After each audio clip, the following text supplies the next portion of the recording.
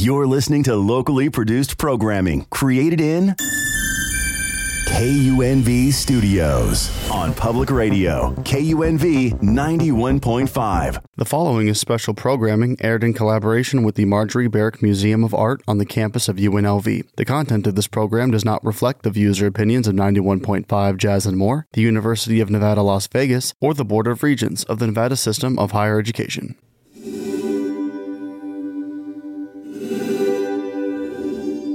Hello there, and welcome to the Marjorie Barrick Museum of Art radio show. My name is Deanne Soul, or DK Soul, and I'm here today with Martin Hackett, who's currently studying theatre at UNLV. And the reason I thought I'd bring a theatre student in today is that I'm going to be looking at a spoken word piece by one of my museum colleagues who couldn't, unfortunately, physically be here with us. But she's also an artist. Her name is Katie B. Funk. If you tuned into the Barrick's last show, you might have heard her talking about some of the pieces in one of our current exhibitions, The Emotional Show. And today I'm going to be showcasing a little bit of her own art after she showcased so many other people's art last week. But first, let me say hi to Martin. Hello, Martin. Hello. Hi. And I thought I'd read her piece. She's given me permission to read this. It's very personal. So it's going to be, I think, a bit odd to hear her ideas and sentiments read through my voice, which is a bit different from hers, but we're going to run with it and see how it sounds. And if we have some time after I've read it, we're going to maybe talk about some of the themes and ideas that she raises in that piece. Maybe a good opportunity for us to talk a little bit about artists who use food and memory and bodies, because she mentions all of those things in the piece, and I thought the theme of bodies made it especially relevant to ask a theatre person to be here with me, because of course theatre is very focused on bodies moving through space, and of course this isn't going to be, because it's just a voice in your head. Before I read it, I'll just introduce you briefly to Katie. She comes from South Bend, Indiana, and she has an MFA from the Columbus College of Art and Design in Columbus, Ohio. She's in Las Vegas at the moment because she's going for a second MFA at UNLV. She loves doing MFAs, and that's how she came to work at the Barrick. She's been with us for a while. She's been great. She loves making art. I think that's clear to anybody who has had a chance to see her work, as I luckily have. She's had solo shows in the Grant Hall Gallery on campus. She's had open studios, as the MFAs do, fairly regularly. If you've never been to any of those, they're great. Even though I think some of the MFAs probably feel a little self-conscious about them, they do open up their studios, and you can come in and you can see what they're working on and talk to them about whatever that is. I always love those. They're such fun. If you do want to know when those are, just keep your eye out on the Fine Arts department has a newsletter, an e-newsletter that you can sign up for, and that's a great way to find out about things like that. That are happening on campus with the arts. Okay, so without further ado, let me read this piece of hers. Anything that sounds weird in here is due to me and not her.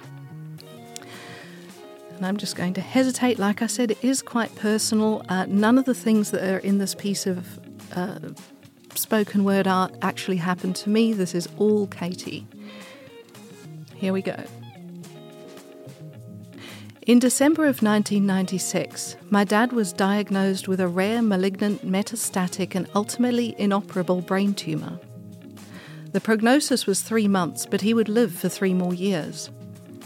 I remember my first grade classmates and I following along with small slate chalkboards as we were learning how to read and write. I struggled with the material and felt extremely frustrated and embarrassed. We took a break at one point, and I was out in the lobby getting water from the drinking fountain. I rubbed my eyes nonchalantly, but my teacher, Mrs. Holt, spotted me and asked if I was feeling sad about my dad. Rather taken aback, I lied and said yes.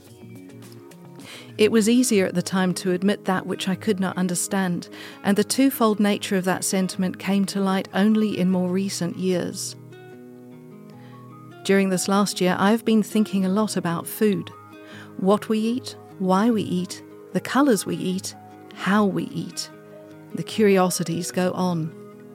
There is a lot of inherent joy and grief when it comes to food, especially in the form of nachos. The crunch, the melt, the spice, the salt. Often cooled down with dips paired along like sour cream and guacamole. You start with a mountain, you end with crumbs and swiftly unbuttoned pants. Recipes for nachos are as vast as they come, from a simple 3-cheese blend to 24-hour root beer marinated pulled pork with cilantro aioli and candied pecans. Nachos were the cornerstone dinner for our Friday nights when I was a kid. There must have been hundreds of these Friday nights, and I can still smell everything coming from the kitchen and feel the particular brightness of the overhead floodlights. My parents would pair it with homemade frozen margaritas, affectionately referring to them as greeters. The jarring metallic sounds of pulverizing ice would interrupt whatever it was my sister and I were trying to watch on the TV in the living room. I would smash my ears closed with my fingers, both in fright and annoyance. My dad always made the nachos, and the recipe was simple: tortilla chips, copious amounts of melted shredded cheese, sliced grilled steak, and pickled jalapenos.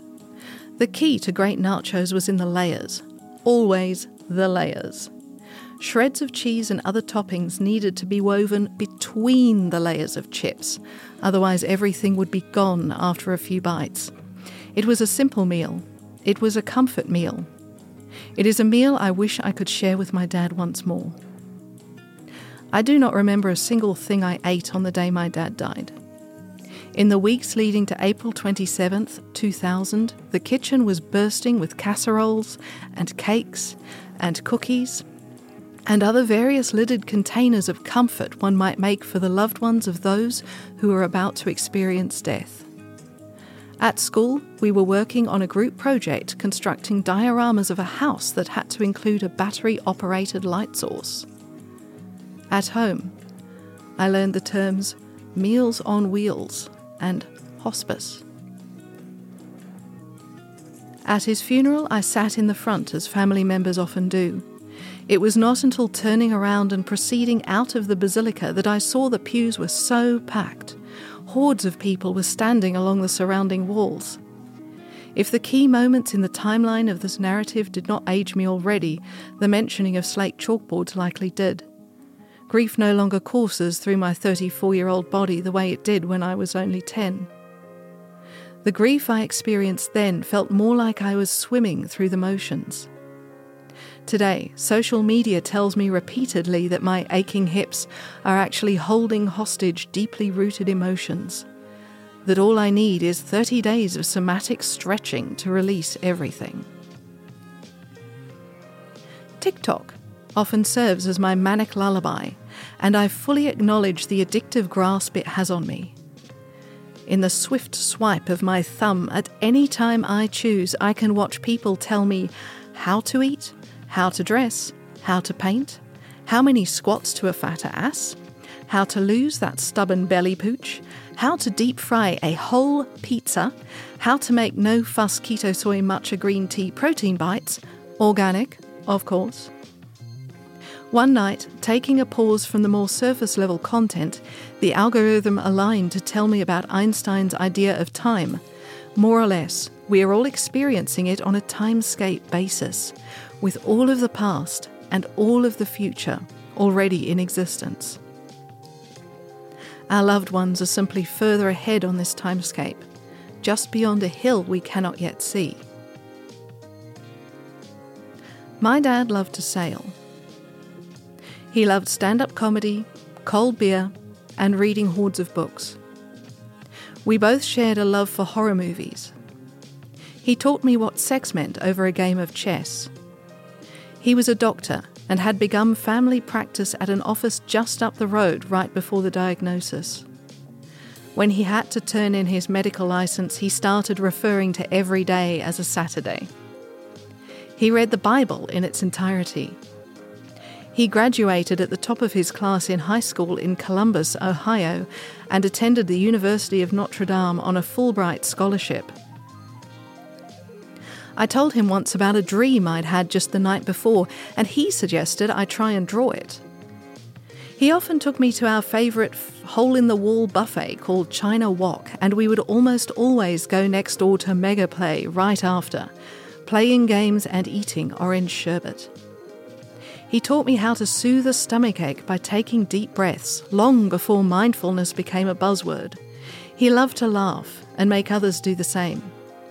My mom often said he was the first to arrive at a party, and almost always the last to leave. So where do I leave this?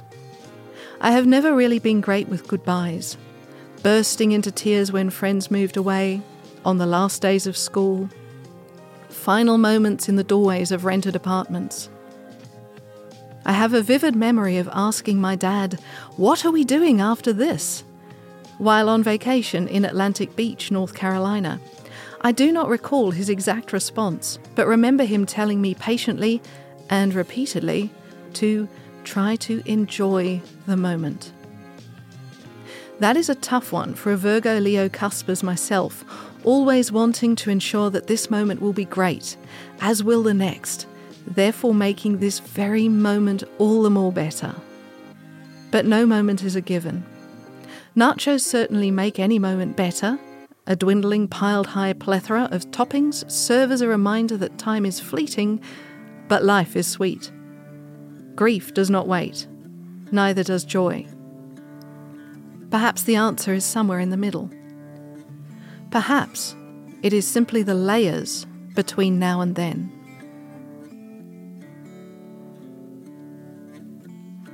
Okay, so that is Katie B. Funk's spoken word artwork, and I hope I did justice to it.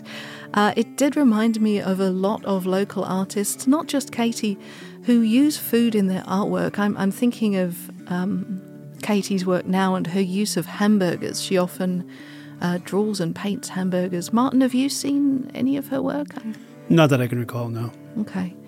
I think hamburgers and pizzas are what I particularly recall, not so much nachos. Often sort of painted on cardboard as sort of another ephemeral material. So you have the ephemeral food, and then also you have the material that's eventually going to disintegrate in a way that, say, a more traditional material like marble won't. I also think of the fleeting nature of performance, which is something that you're, of course, very acquainted with. A little. Yeah. Like I said, Martin's been studying art. He's been in some plays recently. What have you been in recently? I was in Happy Days, both here at the NCT and at the Vegas Theater Company. Was a co-production there. And then I was involved in the devising and the creation of the Panto, Cinderella, a Panto for Las Vegas. That's right. Oh, I saw that too. We saw that together, I think. That was great. Pantos, I think, are especially fleeting because things can change. Things can kind of jiggle around. And like you said, it's a devised piece of theatrical art. In other words, it's something that doesn't have playwrights sitting there at the beginning and writing a script, like the script I've just written. That I've just read. Instead, you have the performers actually getting together with a director and inventing what they're going to do and kind of assembling it out of themselves into something that gets eventually kind of coalesced on paper. But I think there's also quite a bit of flexibility in it, isn't there? Quite a bit. It's more about discovery than about, discovering those moments, discovering the things that make the piece work, make it funny, make it poignant, and like you say, it's not somebody coming in and having something set. They had a general outline, and then from there we built and we explored. We looked at things that were very specific to Las Vegas. For example, the state flower being traffic cones and the constant roadworks, and obviously things that are very Las Vegas specific, like the cowboys, the gamblers, the singers, everything that you would have in old Las Vegas, and then brought that to the stage in some form or another to really kind of touch base with where we came from.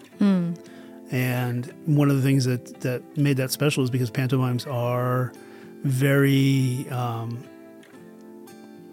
they're very specific to the location in which they're being performed. They don't want to have like a cookie cutter pantomime, which is one of the reasons why it gets devised. So you kind of get Cinderella as a very flexible outline, and you fill that in with details from the place where it's actually happening, in this case, Las Vegas. Yes. Yeah. For example, one of the characters, Puck, the major domo for the prince, his best friend, wanted to be a Vegas impersonator, and that's something that they actually brought with them to the show.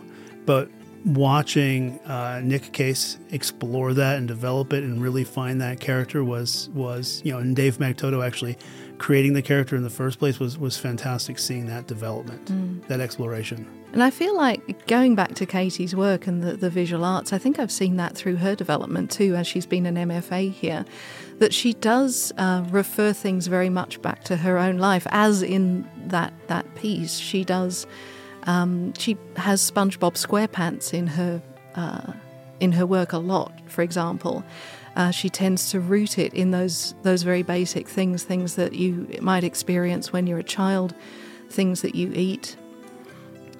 Things that you watch. She mentions her father's love of horror movies, and I do remember a piece that she did that was part performance, but behind, sort of on the wall behind the space where she was performing, she'd drawn and painted images of villains, evil protagonists from various horror movies, and she integrated them with the sort of autobiographical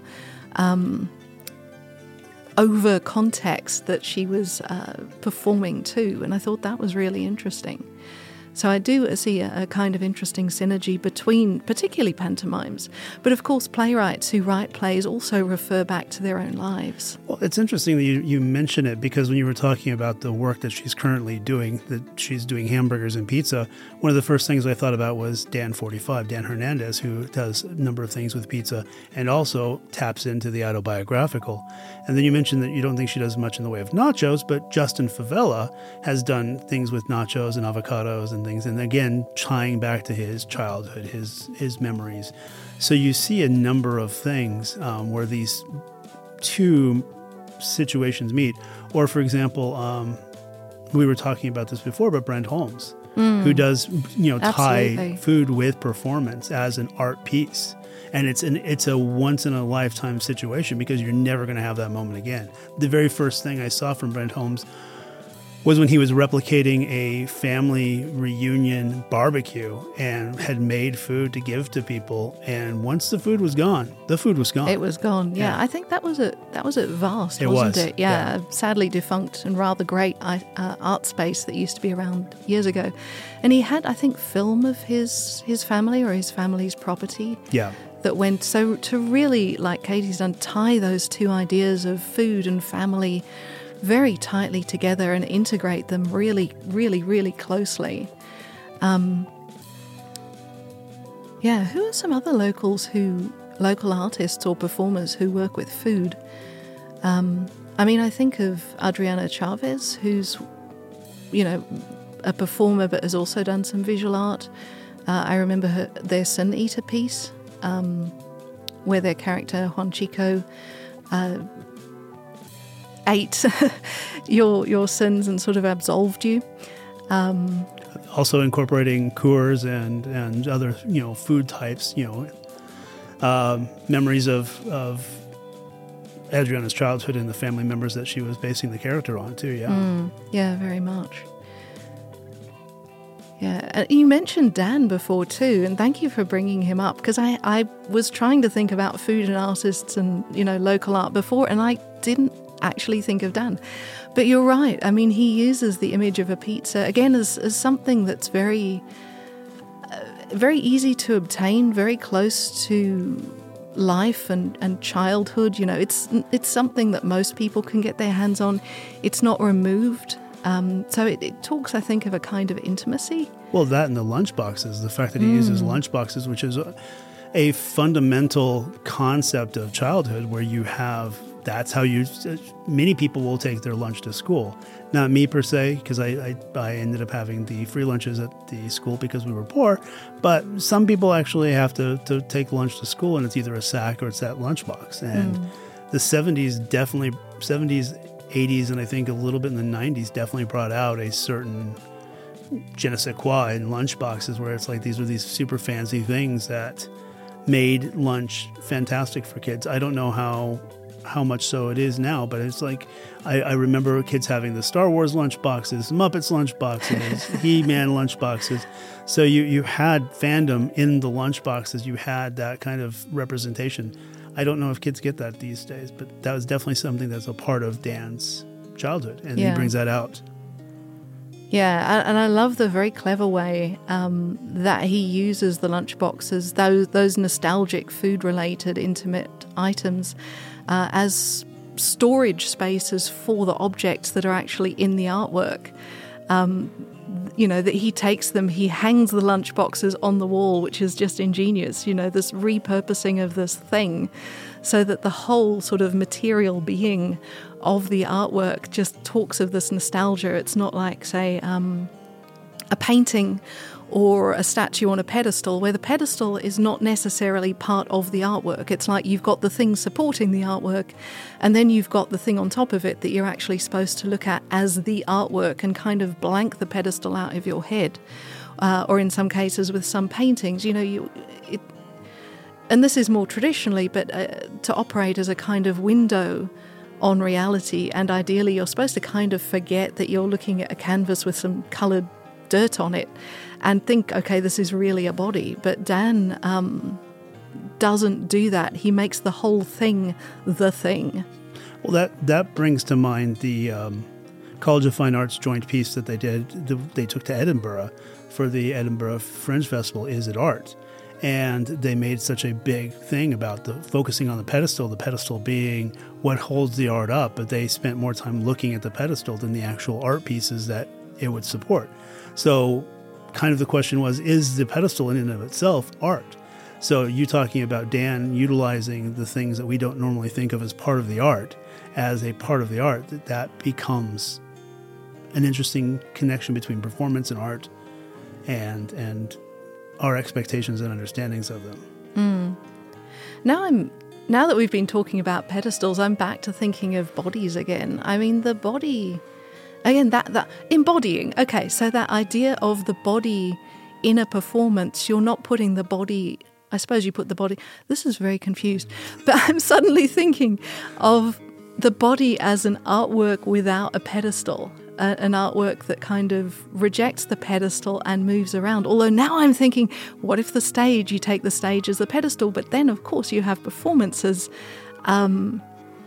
like we've both seen that take place in places where there are very ostentatiously not stages. We've seen performances in motel rooms where you actually go and you sit on what's effectively functioning as the stage, and the performer is just a couple of feet away from you. We just saw something last weekend, The Living Loop, where they set up performances in 4 different locations in a house. A frat house. You told me it was a frat house. Yeah, and so you have performances in places that, one's in the living room, one's in the basement, sort of. One's outside by the fire pit, one's in a shed. And those are not normal performance spaces, but they were able to utilize that and create theater in those spaces. Yeah. And again, that ties into the idea of, I suppose, family and memory, because looking at the interior decorated, it being a, mid-mod building with those, mirrors that had that kind of gold fleck, rivers going through it, those were mirror great tiles. Yeah.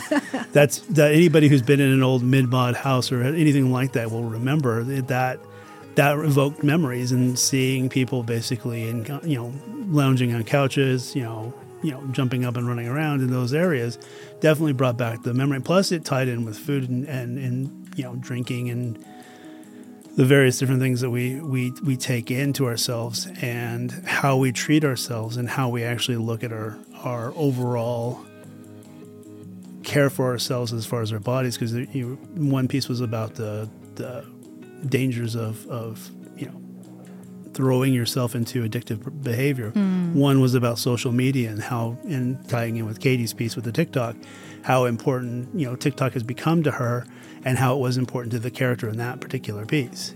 So you have that buildup. Then one of the other shows brought up social media as well. I believe that was Venus Cobb's piece. And then when they're talking about somebody actually deleting their social media because they're in a relationship. That's right. And I did love the way that some of them, I'm thinking of the one that was in the garden in particular, referred to the fact that it was in a garden. Again, that idea of staging both a visual artwork and a performance artwork and saying, okay, we are not pretending that we're just on a wall or on a pedestal. We're actually referring to the space around us as part of what we intimately are. Interestingly enough, if I remember, Carla Lagunas was there as well, and she's one of Katie's cohort. Didn't she do a piece once ages ago where they had grapefruit was involved? Oh, yeah. During 12 Inches of Sin? She did, absolutely, yeah. And that was what they had, carts of grapefruit, shopping carts or something like that. Yeah. Food is so versatile. It's one of the things that binds us. Basically, yeah. Yeah, absolutely. And I love the way that you can move in and out of different meanings that food has when you're using it in, to mean something other than, okay, this is something that I'm just eating. Okay, do you think we're about out of time? I think we're coming up to the end of I trust you. This show. is the first time I've done this, so. That's right. I dragged you in here. I'm like, come, it's nearly Christmas. Let's go and have some fun in a recording studio. There we go. It has been fun. Good. I'm glad you've enjoyed it. And I hope that everybody listening to this has been enjoying it too. So we are going to wrap up pretty soon. Again, I'll mention Katie B. Funk, who wrote that wonderful long piece that I read earlier, which I personally find extremely moving. You can find her online. She's got a website. I think it's just katiebfunk.com, or I think her social media is just katiebfunk, all one word. She works at the Marjorie Barrick Museum of Art, as do I. And if you want to come and see us there after January 2nd, we are closed at the moment, but we'll be reopening at the start of January. We'll be having some workshops for UNLV faculty, staff, students during January. You can find an announcement about that on the front page of our website, and we'll be putting out a little bit more about that shortly on our social media. All right, well, thank you very, very much for listening to us. It's been great.